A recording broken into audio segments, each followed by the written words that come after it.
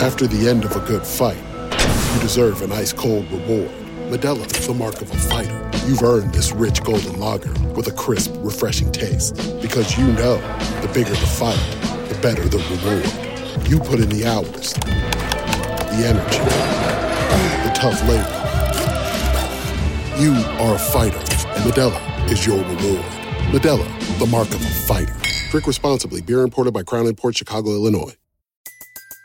Everybody in your crew identifies as either Big Mac Burger, McNuggets, or McCrispy Sandwich. But you're the Filet-O-Fish Sandwich all day. That crispy fish, that savory tartar sauce, that melty cheese, that pillowy bun. Yeah, you get it. Every time. And if you love the Filet-O-Fish, right now you can catch two of the classics you love for just $6. Limited time only. Price and participation may vary. Cannot be combined with any other offer. Single item at regular price. Ba-da-ba-ba-ba. Welcome to Baseball America's College Podcast. Baseball America, bringing you baseball news you can't get anywhere else for more than 35 years. Now it's time to talk college baseball. Hey, thank you, Dave Slade, and welcome everyone to another Baseball America College Podcast. I'm John Manuel, along with Mike Lanana here at BA World Headquarters in Durham, and checking in for the first time, I think, in BA history from Lubbock. We have somebody at the Baseball America sent to Lubbock, and that's Ted Cahill, and that's because we both, the three of us, got to see two top 10 showdowns, the two best series in college baseball this weekend between the four of us. And all of our college baseball coverage, including this podcast, is brought to you by Louisville Slugger. There's power in numbers, and follow Louisville Slugger on Instagram and on Twitter at Slugger Nation. And we'll have you guys. You guys are the two college baseball experts. You guys debate which was the better series coming in and which one wound up being the better series. North Carolina's sweep of Clemson in three very close games, two of them being one-run affairs, or Texas Tech winning the series against TCU, with Texas Tech boat racing the Horned Frogs on Sunday. I ask you first, Ted Cahill, which was the better series? Well, I mean, from afar, it looks like the Carolina-Clemson series was the more competitive of the two. And so there's definitely something to be said for that. Close games, exciting games, late comebacks. But the two teams here in Lubbock are two of the top teams in the country, and when you can see them at their best, and Texas Tech was at their best on Sunday, and TCU was probably pretty close to their best on Friday when Nick Lodolo was, doing his thing on the mound. I think there's something to be said for that too. I mean, without a doubt, there are two premium series here with four teams that we expect to go pretty deep into the NCAA tournament.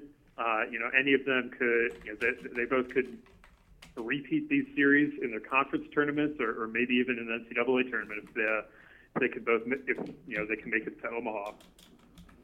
I mean, Mike, from afar, what could you sense about that Texas Tech TCU series coming in? Who'd you think was going to win that? Did you think Texas Tech could? Would that home? I mean, both home teams won the series, but it seems like it was a little bit. I'm just blown away by the fact that there was a 21-run game. I know it's offensive at Texas Tech, but I just didn't expect that to come against TCU. That surprised me from afar.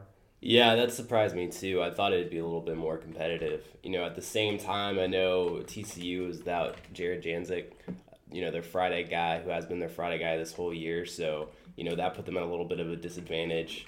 Although Lodolo stepped up and it was great in that Friday night game. I would give coming in, I thought in my mind that Texas Tech would have maybe a slight advantage just playing at home and as good as they've been this year.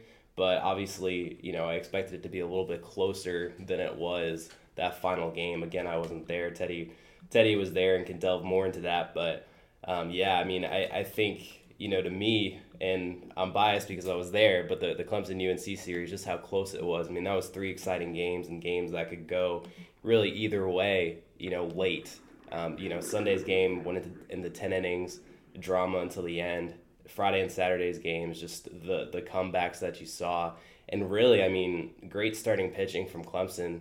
And you could argue that Clemson outplayed UNC through the majority of the innings of that series, but they just, like you said in our video after the game, they didn't have Josh Hyatt and UNC did. And yeah. I think that's a great point now that I've slept on it and thought about it more. Josh Hyatt just did such a phenomenal job this weekend, called on to throw multiple innings at at a time out of the closer's role, and not a guy who's overpowering, but he has a great changeup.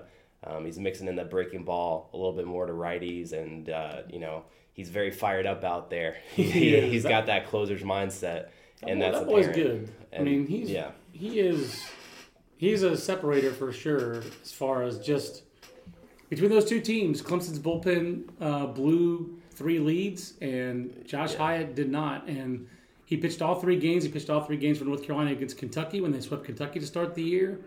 And it doesn't sound, and I guess that's been one of the issues for TCU. Has it not just, again, you guys mentioned injuries, just pitching depth. Teddy, I think we expected that to be a strength for TCU, but obviously when you give up 21 runs on Sunday, I mean, is that a legitimate concern for TCU going forward? Just their pitching depth, like if they were to fall in the losers bracket of a regional, for example.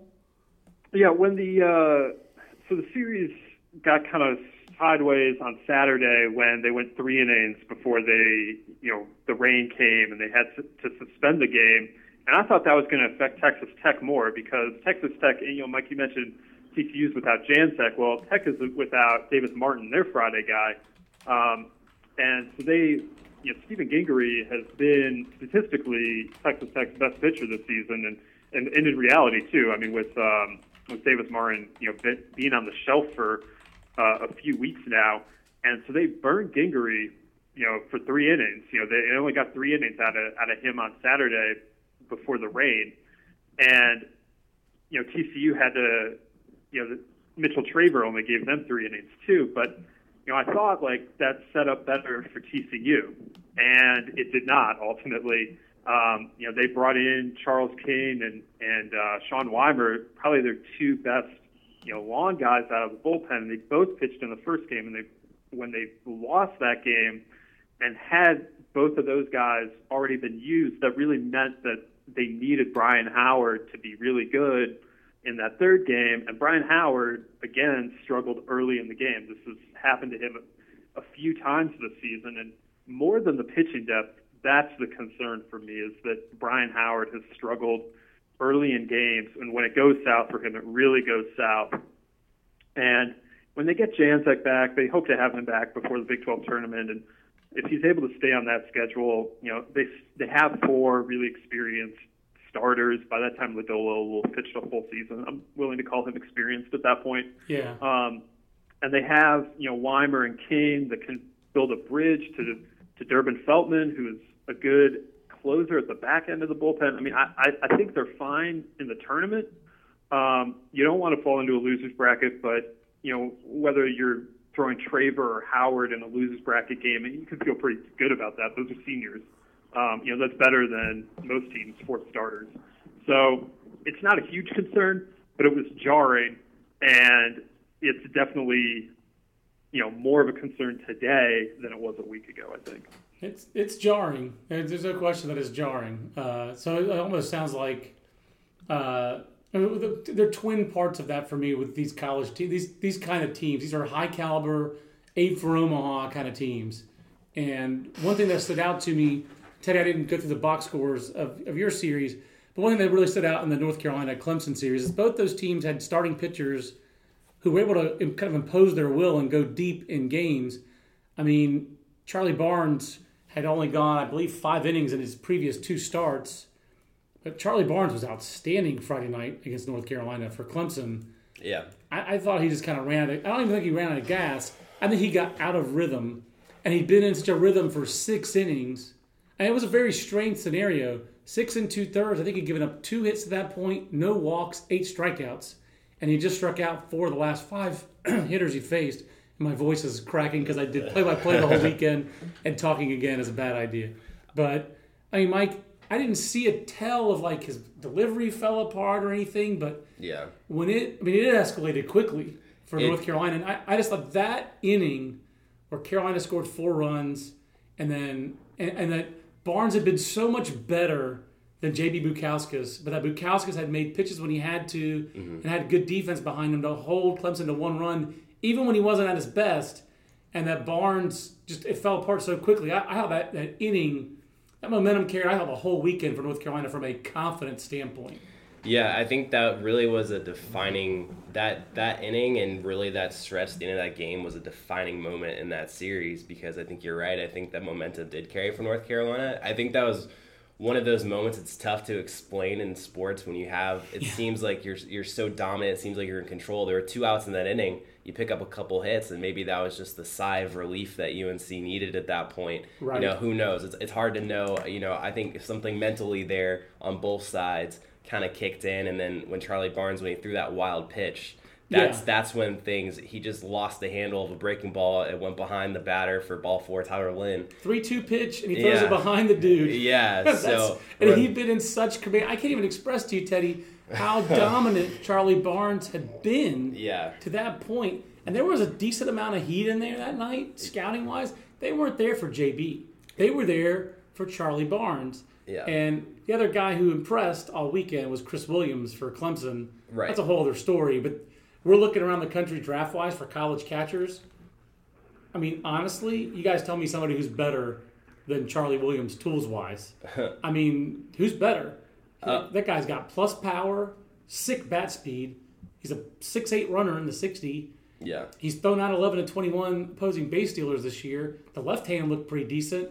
He might be a little raw defensively behind the plate, but nothing that a good catching coordinator in pro ball can't fix. That guy's a stud. They lost Chris Oakey, and at this point in the season, they're either even or maybe even a tick better with Williams behind the plate. I never was as impressed. Chris Oakey was a really good player. He never had tools in college like Chris Williams showed me this week. I was blown away. Yeah. And I knew Chris Williams was supposed to be good. I was blown away by him this weekend. So yeah, no, he had that's a whole other tangent. I'm sorry. Yeah, it is a tangent. Let me connect all these tangents. Please try together. It is the job of this staff to connect John Manuel randomness into a coherent stream of thought. Well, just to finish the thought in the late innings of that Friday game, I think it was defining in that the momentum kind of carried over for UNC, and they came back the next 2 nights. But also, it was defining for Clemson because they brought in their closer, Riley Gilliam, in that game, and then you didn't see him the rest of the series. Yeah, he faced 2 batters, gave up 2 hits. Yeah, got the loss and got buried. The bullpen was kind of shell shocked after that, and it was kind of interesting. They were trying a lot of different things out there. They even brought in their midweek starter Tyler Jackson at one point in extra innings in Sunday's games just to try to find something that worked. And Paul Shuey, who I did the games with, Paul Shuey said, "Well, I think they brought in a starter because they're tired of the bullpen." Yeah, well, they probably were, because starting wise they were great. Alex Eubanks is great. He's really, the thing is, Alex Eubanks was outstanding. Yeah, the thing is they don't have overpowering guys, but they have guys who know how to pitch. If you look at their rotation, Charlie Barnes, even though there's a lot of heat in there to see him, he's going to top out at 90. Right. But he has good pitching feel. He has good command, except for that 7th inning. And, he's got a change-up that he uses to right-handers that, he gets some swings and misses on. And it's a plus change. Yeah, and a good breaking ball that he flips in there on occasion. And then, Alex Eubanks, the difference with him, well, first of all, he works really quickly. He attacks.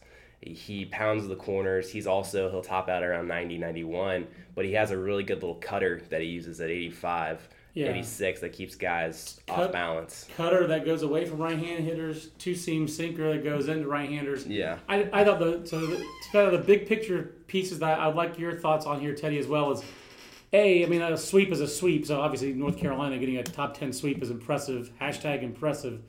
And they did it without Logan Warmoth. He had 1 hit. He did key the Saturday rally, but the rest of the weekend, offensively, Warmoth was handled by the Clemson pitching staff.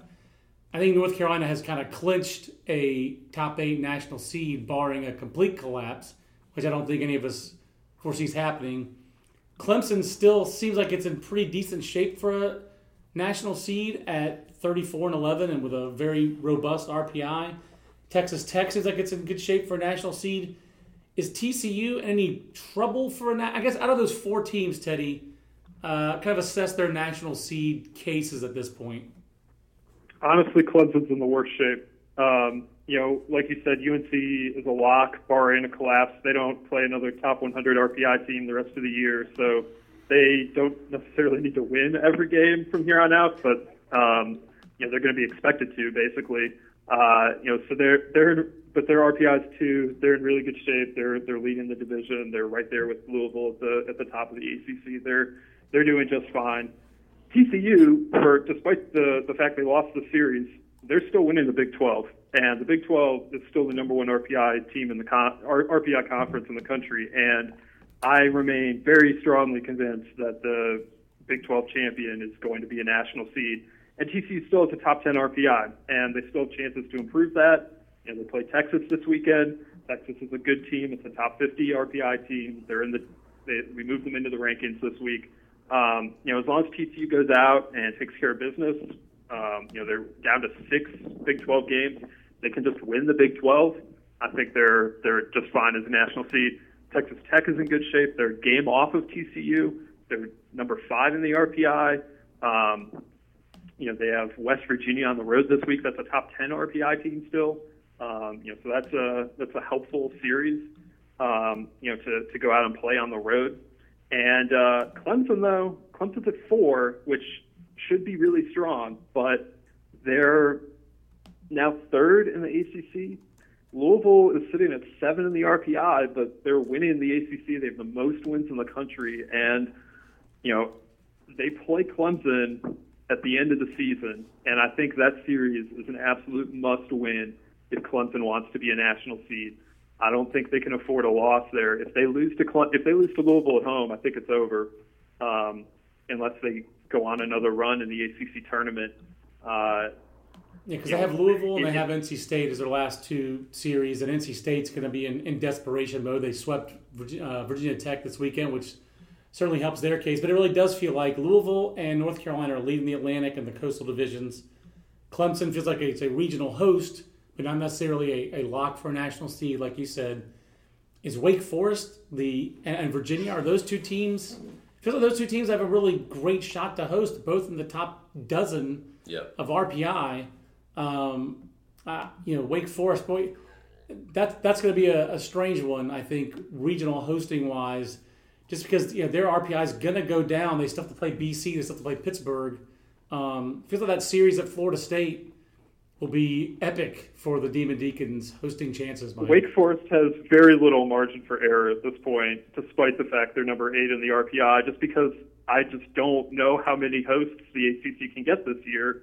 It's not, it's a weird year in the ACC. It's a little bit like last year in the SEC where there were 7 hosts and no one else made the field. The ACC is exceptionally top-heavy. But if you look at Wake Forest's resume, by RPI, their best series win is North Carolina State, which is borderline regional team, probably bubble out right now, and then Georgia Tech, which is in last place in the ACC. So they could really use a series win at Florida State. That would go a long way to helping their resume. And the thing is, they could, just for grits and shiggles, as they say, they could sweep Boston College. You didn't hear that one before, have you? I'm not sure I have. I've heard another version of that. Right. Well, this is the on-air version. I haven't heard the on-air version. Teddy, the look on Mike's face was like, "What the what?" So, what the grits? Exactly. For grits and shiggles, if Wake Forest were to win 5 of their 6 games against BC and Pitt, which is reasonable because they're going to be home for those, right? 18-9 there, and then go 1-2 of Florida State, they'd be 19-11 in the league. That's pretty robust league record in a league that's well regarded. Whether it should be or not is a different story. They could host without a great series win, but I think that's unlikely. Like you said, that they would be a 5th host. I guess the other team that I'm really curious about in the ACC is how you guys feel like Miami's chances are to extend this streak. I'm curious about Florida State as well, obviously, but I wrote that column about Florida State, Miami. Florida State's RPI is still in the top 30. Doesn't mean they're automatic, but they've got a shot at a decent at-large bid. Miami's at 72, and they've got Bethune-Cookman, Virginia Tech, and at Virginia. That streak's ending, isn't it? Unless they go down in Virginia and sweep Virginia or win that series, maybe, and take care of business in these other series, maybe they get in. But their RPI is sitting at 72 right now, and they still have a losing record overall at 21-22. I'm not very optimistic about their chances at this point because I don't see them necessarily going down there and sweeping Virginia or, taking that. I mean, that's really what they need to do is they need to make a big statement in that series. And I feel better about Florida State's chances at number 29 in the RPI right now. Granted, they do have a tough schedule going forward. And, How about Miami doesn't have a series sweep all year, guys? Yeah. Not one. They didn't even sweep Rutgers. Well, they didn't sweep Dartmouth. They lost the series to Dartmouth. Yeah. Their series wins are Rutgers, Georgia Tech, which that was one that was like, what?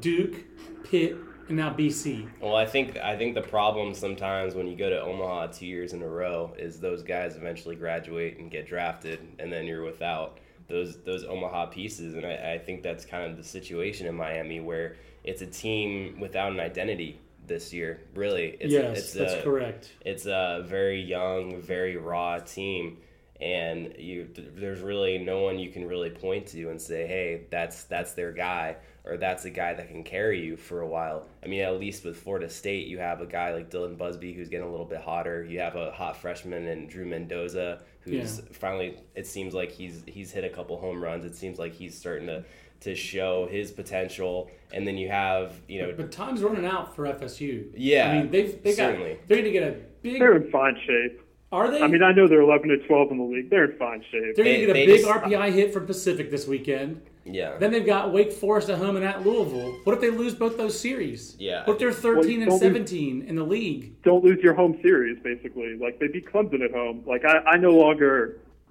feel like, I mean, yeah, you gotta win the series. They just lost to Virginia at home, but they've shown they can beat teams at home. They beat Clemson at home. They can beat Wake Forest at home. They got to do it, but I'm not concerned about that. The one thing I'll say is this matchup, granted, it was at Winston-Salem last year, but Wake Forest swept Florida State last year. So I'm just it'll be interesting to see how they match up this year. Obviously, the venue has changed. It's a little bit different. But the one thing about Wake this year that really stands out to me, and it's something we haven't really talked about a lot, is their road record has really improved. Over the past few years, that's been their knock. Even last year when they made it into a regional, they had a losing road record, and everyone's always talking about, are they for real? Can they win on the road? Because scouts definitely go in there and say, this is a bandbox, this is this park. I mean, opposing coaches say the same thing. This park isn't for real. Yeah. Wake is a creation of the ballpark. They're 12-8 on the road this year. Yeah. So that's a tremendous improvement over what they had done the past couple of years. I'm worried for the Seminoles because this team, they're not as good offensively as Wake Forest, not by a long shot. And on the mound, it's like a push. That series, I know that's not this weekend. That's the series that I have marked on my. That's like the biggest series remaining in the ACC for me. Because I think Florida State's not in fine shape. I would not have them favored versus Wake Forest, and but that's just me. I am wrapping up the Big 12. I am curious. We brought Texas in. It's the number one ranked RPI conference, Teddy. We only have 3 teams ranked in that league, and it was But Oklahoma is on the doorstep. We've had them ranked. We've had West Virginia ranked. But Baylor has certainly fallen off from its good start. Oklahoma State has really never gotten going. Yeah. And yet the whole league is in the top 100. I know you guys have worked on 64 team projections. Teddy, what's your take on how this weekend leave the Big 12 in terms of at-large bids? And obviously, Mike, chime in. I think it's still looking like 6 bids, which is very robust for a conference that only has 9 teams in it. Oklahoma State losing this weekend maybe wasn't great for the Big 12. The Cowboys' RPI is now down to 53. There's still time to fix that a little bit, but they're 6-11 in the league now. They're probably going to end up with a losing league record. We see teams get in pretty much every year with losing conference records, and a losing record in the number 1 RPI league is going to be looked upon pretty favorably. But they're in worse shape than they were last week. But Kansas is sitting at 500 with an RPI of 62. If they can find a way to close strong, they might wind up, bubble in. And as bad as Baylor has been lately, they still have some pretty significant series wins. Their RPI is still 14. They're 8-10 in the league, but that's just one series away from turning around and looking a bit more respectable. But I think those top 5 teams of TCU, Texas Tech, West Virginia, Texas, Oklahoma, they're all looking very solid as long as they can close strong. And to get 5 in a year after getting 3 in, and then them all going to Omaha, I think that's an important step for the Big 12, which has really struggled to get large amounts of at-large bids since conference realignment took away 3 of their teams. Yeah, no, the Big 12 is certainly on the upswing.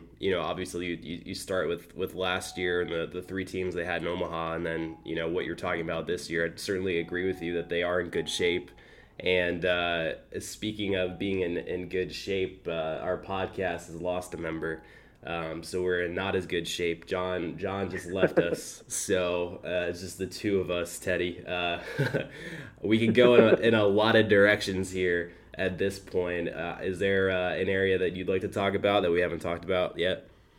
Well, we talked about 2 of the top 10 series. We did not discuss Auburn, Mississippi State yet. So I think that we had 3 top 10 series this weekend. It was a great weekend. Yeah. And this third one in the SEC West there, Auburn goes down to Starkville and they lose on Friday night. It's the first time they've lost the series opener in SEC play this season, but they bounce back and they sweep a doubleheader in Dudy Noble to win the series and to move into first place in the SEC.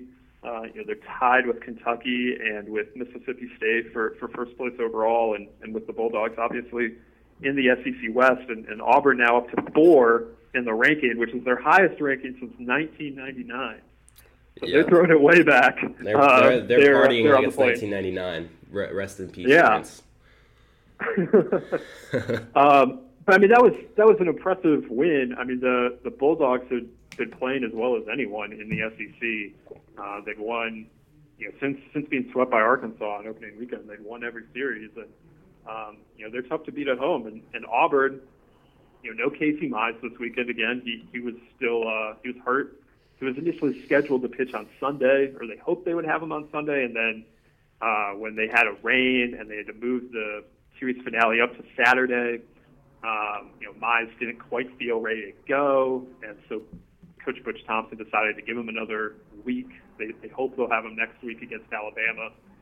But Auburn wins the series, but they lost the game Keegan Thompson started, and they didn't have Casey Mize. And coming into the year, if that happened, I felt like there'd be pretty much no way Auburn could win a series like that on the road. But their offense has really improved over the last, just in conference play, especially in the last few weeks. And, they now have multiple ways they can beat you. It's not just about that rotation going and shutting down opponents. They can win slugfests. They can win games, where they need their bullpen to step up. And, I've just been very impressed by the way Auburn's been playing lately. Yeah, there's no doubt. If you had asked either of us in the preseason, as we were putting together our preseason top 25, if you had asked us, hey, do you think Auburn is a top 10 team this year?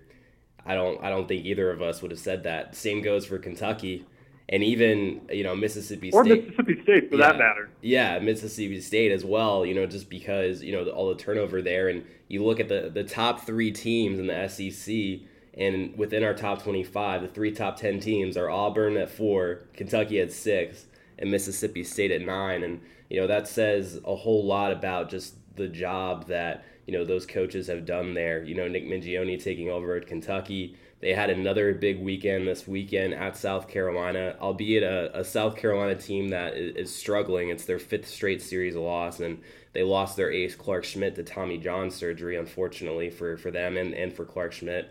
But still an impressive series the way they jumped on Will Crow in that Friday game, a 19-1 win. Will Crow is a top prospect in his own right, although he's struggled lately.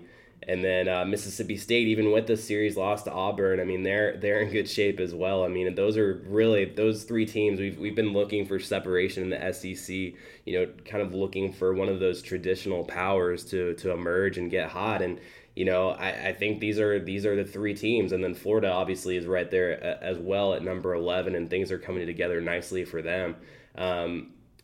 When you look at the SEC right now, with only a couple of weeks left now before the SEC tournament, do you see these teams, Auburn, Kentucky, Mississippi State, Florida, are these the teams that are, kind of the cream of the crop in the SEC right now? Well, there's no question that those are the 4 best to this point, but I remain hesitant to put Mississippi State really, if we're projecting out, they just have so many injuries. Right. It has to catch up to them at some point, and I think it showed a little bit this weekend. They win on Friday night with Connor Pilkington, their ace, and they can win on Friday night with anyone in the country.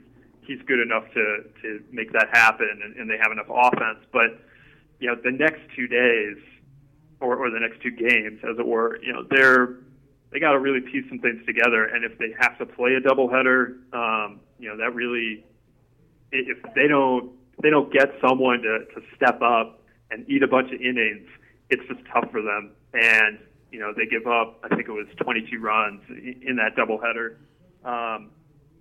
And most of a lot of that was late in game 1. Auburn really got to the bullpen a little bit. And, Mississippi State's definitely not going to roll over.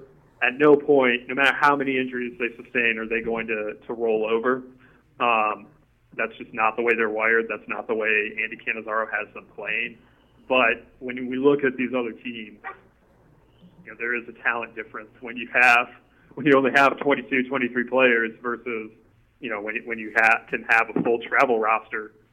Just not to mention going up to 30 or 35. Mississippi State doesn't even have a travel roster. They just have a roster, and so at some point, I still feel like that's going to catch up to them. Brent Rooker is incredible.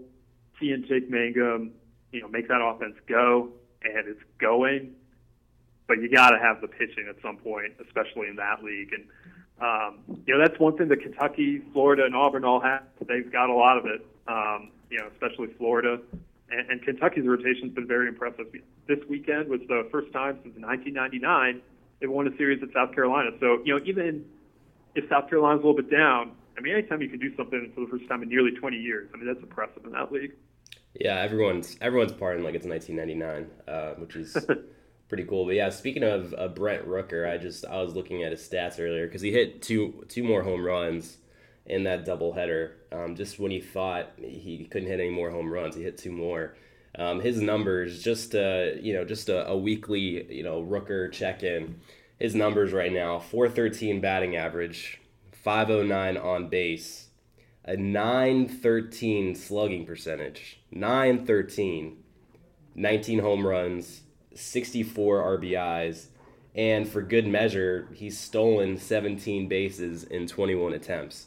Those numbers are ridiculous, and obviously, Mississippi State's playing a little bit shorthanded, but I think you could just have a lineup of just Brent Rooker, and you probably still would put up a few runs every game just from sheer power, sheer home run power. And if you had a lineup of just Brent Rooker, I think I'd rank that team number 1 in the country. Yeah, and maybe at some point, he's done so well at the plate, maybe just try him on the mound too. See what happens. So they've already tried Jake Mangum.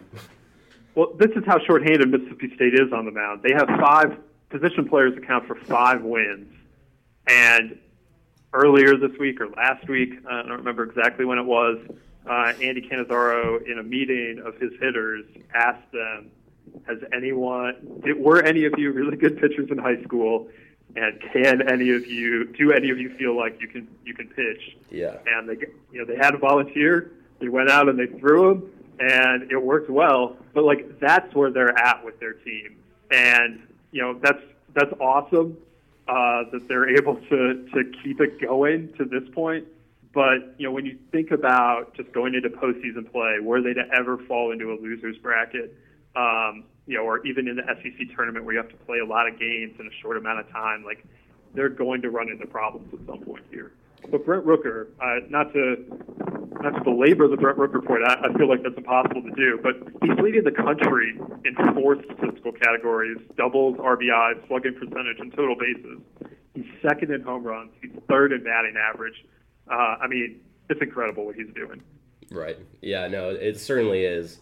And, shifting gears here, that's quite a bit of SEC talk. Let's turn our attention out west to the Pac-12. a couple of big series out there as well, namely the Arizona at Stanford series, where for the second straight weekend, Arizona was swept. Arizona has only lost 3 series this year, but all 3 of them now have come in sweeps. When they got swept at Oregon State, it was like, okay, it's Oregon State. Oregon State's playing unreal right now. But now, back-to-back weekends, and you look at their offense, that's been their strength this year, and really they're struggling to score. They scored just 6 runs this weekend combined at Stanford. The weekend before at Utah at home, a place where they should thrive offensively, they didn't do all that much better. I'm going to ask you this, Teddy, and I'm going to go ahead and press it just because I haven't pressed it in a while and I want to. But is it time to panic a little bit with Arizona? Your thoughts? Well, I think it depends on what we're talking about in terms of panic. If we're talking about panic in terms of will they host, it might be. They're 9-12 in the league right now, and they still have an RPI of 12. But we talked about how weird Wake's hosting resume is. Arizona's is incredibly strange. Yeah. I don't think they'll finish under 500 in the league. But they're not going to finish particularly high in the league, probably either. Although my favorite stat about the Pac-12 is that the gap between first and second place is 5.5 games. That's larger than the gap between second and 11th place, which is 5 games. So things can change quickly there. With just a couple results, but they're going to be fine overall, I think. But the lack of offense the last 2 weekends is a problem. They got J.C. Clowney back this weekend, and that was very important.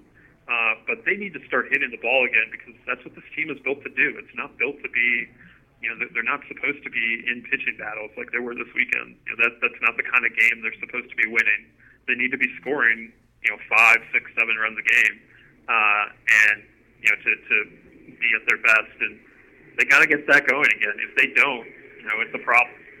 Yeah, and this next weekend, it's really not going to get that much easier. They're bringing in Washington, which, Washington obviously is a team that we have liked and has been in our top 25 at points this season, was preseason ranked for us, and a team that with Noah Bremer and Joe Demers can certainly hold its own on the mound, and obviously is a physical lineup as well. That's going to be a very interesting series to watch. Obviously, the Wildcats, they certainly can't afford another sweep, and I wouldn't anticipate that to happen. But, for them, for their sake, it'd be good to see a series win out of them. Looking at the rest of their schedule, they're going to the East Coast, playing College of Charleston in an interesting series there, and then finishing with Arizona State and California. It's not a terrible end of season stretch. I think they will be. I mean, they're going to be fine as far as the tournament goes. I guess more my panic button is, okay, are they going to host?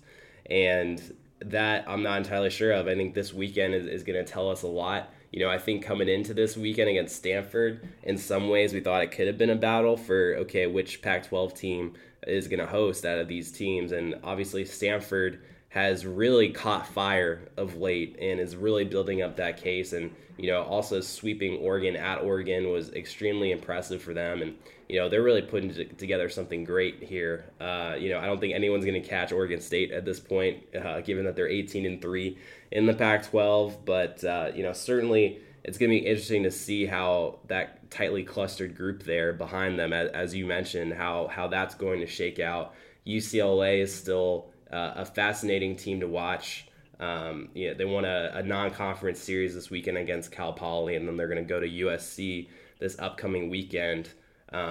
They finish the year at Oregon. They still play Utah. They're going to have some opportunities to maybe build their RPI a little bit. They're kind of on the fringe. Oregon's on the fringe, and Washington in some ways is on the fringe. So we'll see out of that group who emerges.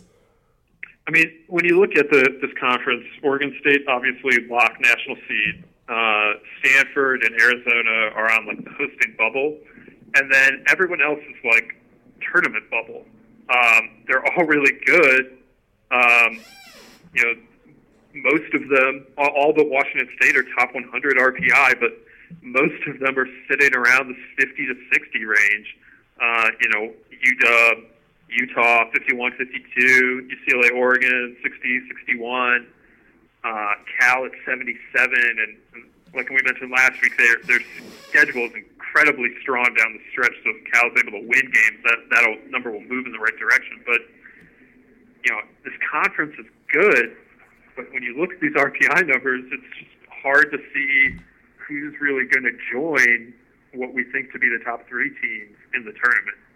Somebody's going to do it. Probably 2 of these teams at least. But I don't know which ones it's going to be.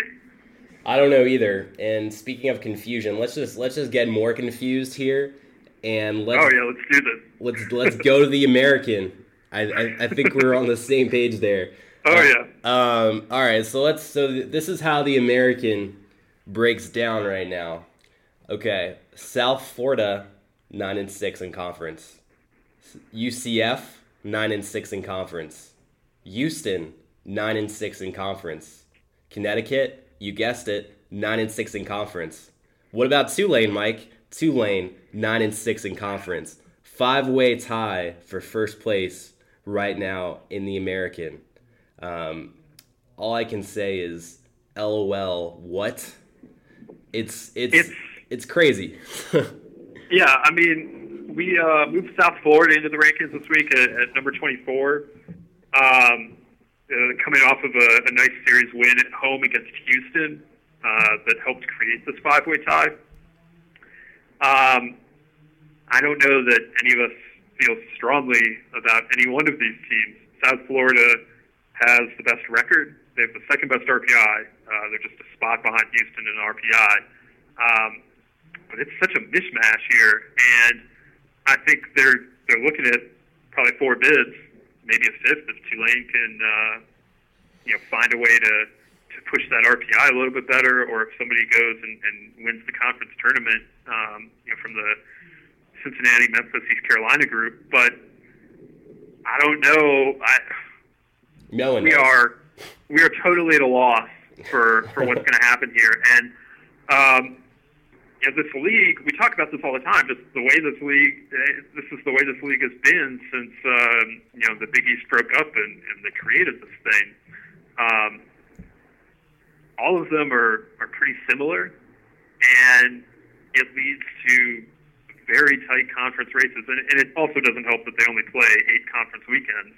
That means that there are just fewer opportunities to separate themselves, and no one is separating themselves right now. I think any of these teams could end up winning the league, and it's just going to come down to, some of it's just going to come down to how the schedule breaks out for the final 3 weekends here. Yeah. I wish I could place a bet here and say I have a gut feeling about so-and-so team, but I really don't. I really have no idea at this point. I think, we all like Houston a lot from a talent standpoint. Even without Seth Romero, they're still a very good team. Obviously, they'd be better with Seth Romero, but that's a story for another day. South Florida, obviously, a lot of talent on that roster as well. And, we like UConn as far as their pitching, especially, with Tim Cates running that rotation. And then, Tulane, the way they've caught fire of late. I don't know. It's a really just fascinating conference, and it's going to be a fun conference to watch over the next few weeks, but certainly not an easy one to predict for our purposes for our field of 64. That's certainly going to be, they're making it hard on us right now, but such is life. Where it's less difficult is out in the Big West, where both Long Beach State and Cal State Fullerton won series this weekend. And it's really, those are the only 2 teams you really need to concern yourself with for the most part. Well, unless Cal Poly, this weekend, Cal Poly playing Long Beach State. I mean, they're in second place. They're tied with Fullerton. They have a lot of ground to make up. They've allowed Long Beach State to open a pretty significant lead there. But this weekend, if they can go win a series, they're 3.5 back. They can start cutting into that lead a little bit. Maybe Cal Poly has something going. That's a team that we liked a little bit coming into the season. They've been disappointing. They're under 500 overall, but they've got things going in conference. They beat Fullerton in a series already. But they can repeat that against the Dirtbags. It's not going to be easy. They're going on the road, and the Dirtbags very rarely lose at Blair. But this is going to be a more difficult weekend than what Beach has faced. Cal Poly is going pretty well here, so.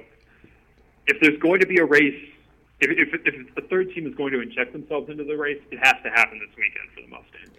Yeah, no doubt, and that would be about it, because otherwise you look at the rest of the conference, and Cal Poly included, every RPI is in the triple digits at this point. Yeah, and everyone else is 5 games back. Fullerton and Cal Poly are tied 3.5 back, and everyone else is 5 games or more back. So yeah, at this point, without a conference tournament, those teams are all pretty well dead in the water.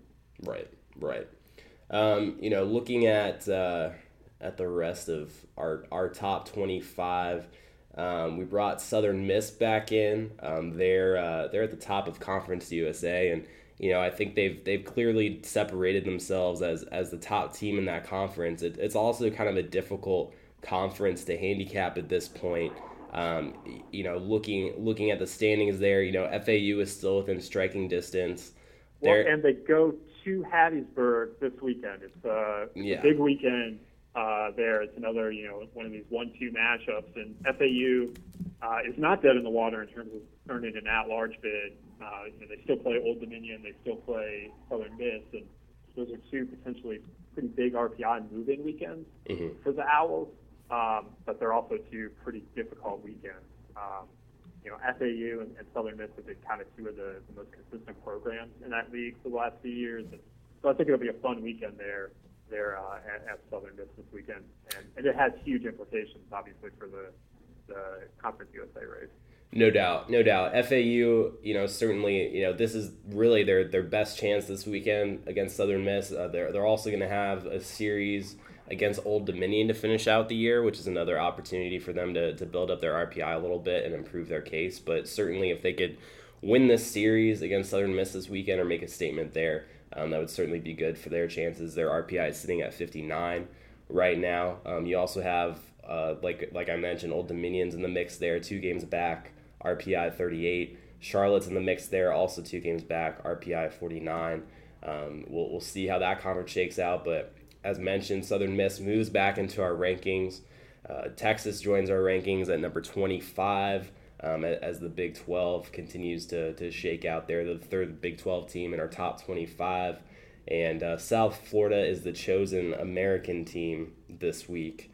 We'll see if that continues or not. Again, the American is very, very confusing at this point. So Houston dropped out. Mercer dropped out after dropping a series this weekend at UNC Greensboro, and West Virginia dropped out as well after dropping another series, but they remain in good shape as the number 10 RPI team in the country.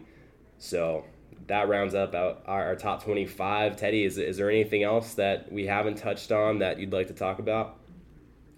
I think we did a pretty good job of fitting it. I think it was a really fun weekend in college baseball. We had the 3 top 10 series.